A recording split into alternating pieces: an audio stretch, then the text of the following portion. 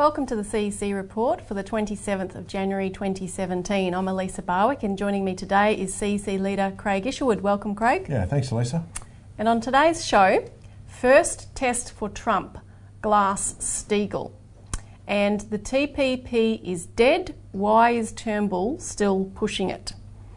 So firstly, first test for Trump, Glass-Steagall. Now, of course, everyone would have seen in the TV and various reports this week that Trump... How could you miss it? Exactly. That Trump was inaugurated to unprecedented hysteria, really. The reaction was stunning. One headline even screamed, "Will Donald Trump be assassinated, ousted in a coup, or just impeached?" That was the London Spectator, but there were variations of that across the board, and we're going to talk a bit today about why there is such hysteria coming from the establishment media and from, the very highest of political figures. So we saw, of course, protests. We've been seeing dodgy dossiers, smear campaigns. That's all been a part of it. And as we said on last week's show, which is worth watching if you haven't seen it, this has all the markings of a colour revolution to bring down the US president. But the point is, colour revolutions are a new means of warfare and basically were invented by the Anglo-Americans as a more or less peaceful way to a point. As we saw in Ukraine, sometimes it goes well beyond that point, but a means of bringing down leaders to enforce regime change when there's political leaders that they don't like that are taking nations in a certain direction that they don't like. So the fact, Craig, that this is being wielded now against the United States, which is part of that Anglo-American establishment that created this, that set it up, this is a big deal. And President Putin of Russia actually described it as unparalleled in history. So basically we see here that the establishment has lost control of one of its own. Well, that's what's happening here, Lisa, is that they're terrified at the power of the people that's going to assert itself, like in the mass strike that we've been talking about on this program. And what was stunning, if people have to go back, that the major media and the political class completely missed the fact that this mass strike was taking place in the US and Donald Trump got himself elected. Now, we don't know what Donald Trump is going to do. It's very early days. He's got members of his cabinet they're in all sorts of different factions of the Republican Party. So it's impossible at the moment to have some sort of a forecast about which way this presidency is going. But what you can bet your boots on is that those forces, those political forces like the British, for example, who have had more to do with trying to influence US policy, right, than anyone else on the face of this planet. I mean, you've had unprecedented interference in this last US election, not by Russia, but by Germany, by Britain and so forth, by denouncing Trump prior to the campaign.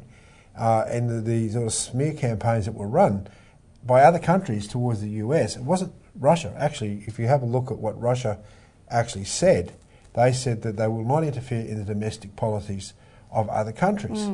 And that's actually a matter of record. So what you're seeing here is what we refer to as the revolutionary potential of the population. Yeah, because it's not so much Trump that they're worried about, although he has certain policies, if he follows through on them, which we'll talk about, which are a threat. And rapprochement with Russia, for example, is one of them. If Russia and America begin to collaborate, if America and China begin to collaborate, suddenly the whole idea of a unipolar order, Anglo-American headed, is out the window, which means the entire global financial system is out the window too. But see, this is where Glass-Steagall comes in, because one of the most immediate ways to bring down the established order, which is, destroying so many lives and countries around the world, would be for Trump to introduce Glass-Steagall. See, that's the key here. The global financial crisis has never been fixed. You had the 2008 period where the world basically fell over financially. Now you had a great opportunity there to deal with Wall Street, separate out these huge too big to fail banks that had nothing but speculation as part of their operation, that actually fell over, separate them out from a legitimate commercial banking operation. Instead, what did we get? We got massive bailouts for trillions of dollars into the major Wall Street banks, and nothing has been changed. Now, this has led to the point that we're at today, where we now have Trump in the presidency. He said he wants to introduce a 21st century Glass-Steagall. there's an enormous groundswell for that inside the United States. However, it's just not going to happen. I mean, you also see that he's appointed a lot of Goldman Sachs bankers to his inner cabinet, and you know the idea of introducing a Glass-Steagall for Wall Street is a casus belli for war. I mean, these bankers are not going to want to see their looting mechanism for the general economy and for the people taken away, because that means that they lose their power. Yeah, right now they are deploying the entire economy to keep them, the bankers, in position number one. That's right. And Glass-Steagall would just eradicate that and put the economy back to the service of the common good and the general population. So now we have this situation. What's Trump going to do? I mean, he didn't mention it in his 15-minute speech when he was inaugurated. There's a big move in Ohio to have him introduce this idea of the 21st Glass-Steagall in his first State of the Union address. Yeah. If he doesn't move on this very quickly, and those people in his cabinet who support Glass-Steagall and really, go in and fight, then the bankers are going to take over again. Yeah. And I don't think you can have any romantic ideas that somehow just because he said he's going to have this 21st Glass-Steagall that it's going to happen. Yeah, or what is their definition of a 21st century Glass-Steagall Act? Because I want to play a clip here of the nominee for Treasury Secretary, Steve Mnuchin, answering questions, you'll see, from Maria Cantwell, who's a senator who has been one of the co-sponsors of the existing Glass-Steagall legislation in the US Congress. So we'll just play the clip. I wanted to ask you, do you support returning to Glass-Steagall? I don't support going back to Glass-Steagall as is. What we've talked about with the president-elect is perhaps we need a 21st century Glass-Steagall. But no, I don't support going back as is of taking a very old law and say we should adhere to it as is. And so is that the position of what the Republican platform was? Because I thought it was Glass-Steagall. Again, the Republican platform did pass at the convention Glass-Steagall, and the president-elect, and when we talked about policy with the president-elect, our view is we need a 21st century Glass-Steagall. So when did that change? Oh, that's been again, that's been part of the campaign. It's been in some of his speeches. So what, like October or? I don't. But I don't, after I don't the remember. convention, at the convention, it was Glass-Steagall. At the convention, the Republican position was Glass-Steagall. And so his position was never Glass-Steagall. Is that what you're saying, or all along he meant a different version? Again, I can only tell you that post-convention, this is an issue that he and I have discussed, okay, and something that we will be looking at, but not. And do you think that Mr. Manafort's leaving had anything to do with the change? No. Okay. So you think that, to me, this is a very important issue. In fact, I would have said some point in August that the Republican platform had a stronger position on Glass-Steagall than the Democratic platform. But now I understand that the president-elect doesn't really support Glass-Steagall. He supports some modern version, which I don't understand. So maybe you could help me. Tell me what that modern version is. Again, I think that separating out banks and investment banks right now under Glass-Steagall would have very big implications to the liquidity in the capital markets and banks being able to perform necessary lending. Yeah, so it's pretty clear, Craig, that this former Goldman Sachs banker, Mnuchin, is very concerned about liquidity for the banks, or in other words, what happens if you implement Glass-Steagall? You're going to be cutting off the source of funding because they rely on the access to the deposits of the people and different forms of those deposits being used and reused for this gambling activity. So if that ends, these bankers, and there's 6 Goldman Sachs former bankers and executives in Trump's cabinet, and it shouldn't be a surprise to people. I mean, this guy's a billionaire. He's going to appoint some of his billionaire friends. And as you said, there's other people on the opposite side of the fence as well in his cabinet. And it is possible to make that workable. Lincoln was famous for having what they called a team of rivals, where he expertly played off friends and enemies of his to get things done. Yeah, at least I think the best thing to do is to refer people to Australian Alert Service publication, because we go through all of this in much more detail than we can cover in a show like this. And I think for people to fully understand the Glass-Steagall, they need to get this publication because it's not a populist slogan. This is a real serious policy directive whereby you can transform the nation. It's not just Glass-Steagall where you separate out the legitimate commercial banking system from the speculation and quarantine the speculation, write it off, get rid of it. It's also a policy of national banking, creating the credit necessary to really stimulate the economy through spending it into productive areas of the economy. That's what the speculators don't want. Right? That's what Trump is angling for with his $1 trillion infrastructure program. Their idea for how to fund that is through, unfortunately, private-public partnerships and so forth. There is a tradition, which we talk about in the publication here, about national banking and credit creation through Alexander Hamilton. Now, that the bankers are terrified, as they were when Hamilton was alive over 200 years ago, that this sort of tradition can come to the fore again, that you could actually have a sovereign nation-state creating credit, or communities of sovereign nation-states creating their own credit for their own internal development. So that's a big subject by itself, but as I said, the Australian Alert Service always covers these materials so that we give people a much deeper background into what the sort of policies are that are required, that but Trump needs to follow, but also our own government here. Now we've got to stop for a quick break, but we'll keep talking about this right when we get back.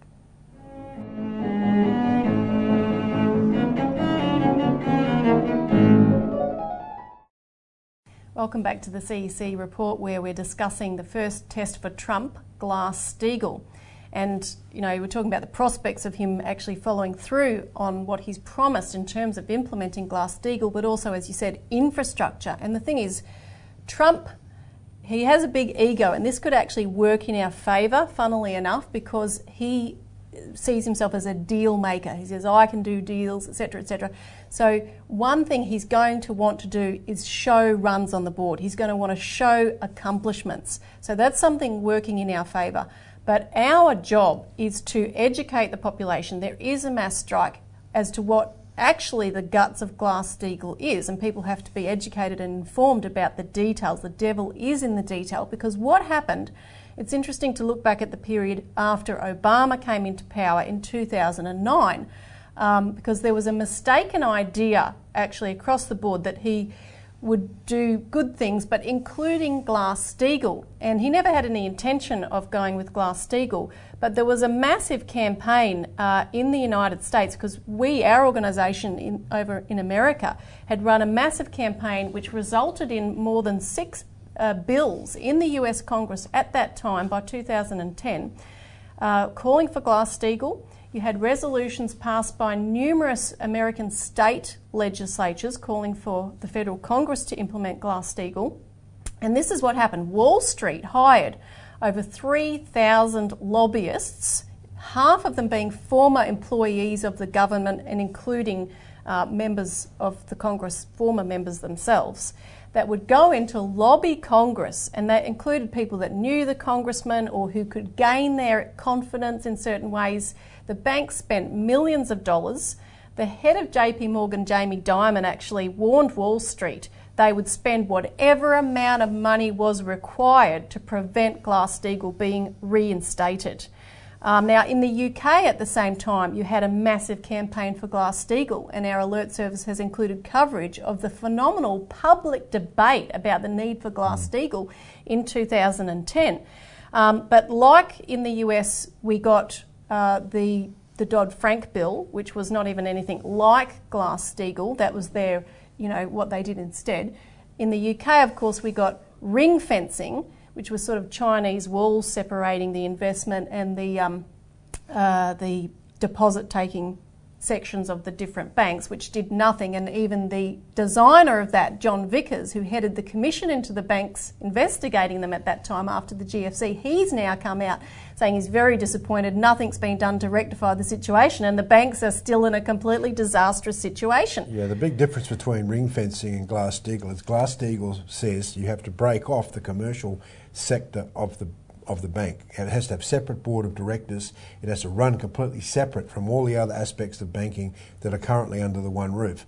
Whereas in Britain, they said, no, we can have our commercial banking system and we can have our merchant and so forth banking system, but we're going to create a paper wall, a Chinese wall between them. with the same board over the top. And one very famous lord said in the Parliament during the debate, he said, the thing about bankers is they can get between the wallpaper and the wall when it comes to banking regulations. You can't trust them. So that's why Glass-Steagall is so important. You have strong regulation to say, no, you have to be completely separated, because, look, they're just going to whittle down and wear away this legislation, the biggest laws, the ring fencing laws, so that they can just continue doing what they're doing. That's the nature of bankers. Yep. And anyone who knows bankers knows that that's what they do. And here in Australia, we have to be prepared. It's probably unlikely that we have politicians that will have the guts to raise Glass-Steagall and implement it independently, but if we get the breakthroughs in the US and the UK, we've got to be ready. So get our material, take it to your Member of Parliament, go and sit down with him and talk to him about it. You'll be surprised how little they know. And you can contact us to find out more about how you can get involved in that way. Now we'll stop again, but after the break we're going to talk about why Malcolm Turnbull is still pushing the TPP.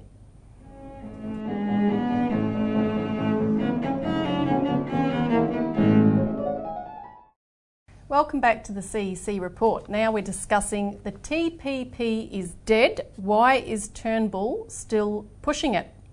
Now, of course, we're talking here about the Trans-Pacific Partnership, the big trade deal that America has pushed, which excludes China.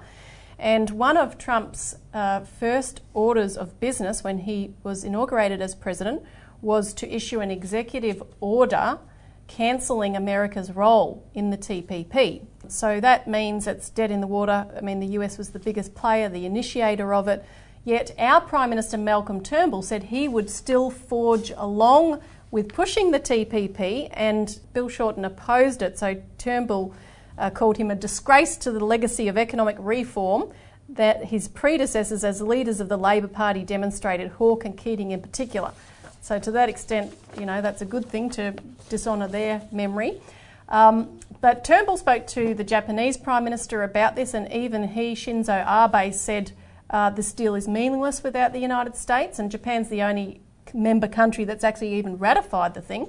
The Theresa May government, they have been repeating quite a lot that the UK, this is since the Brexit of course, that the UK will be the new champions of free trade for the world. So what we wonder is whether Turnbull is throwing in his lot with Britain. Now to show you, to give you an idea of what Britain's talking about here, I just want to quote a little bit of what Theresa May said at the Davos Forum, which occurred, Craig, on the 17th to the 20th of January.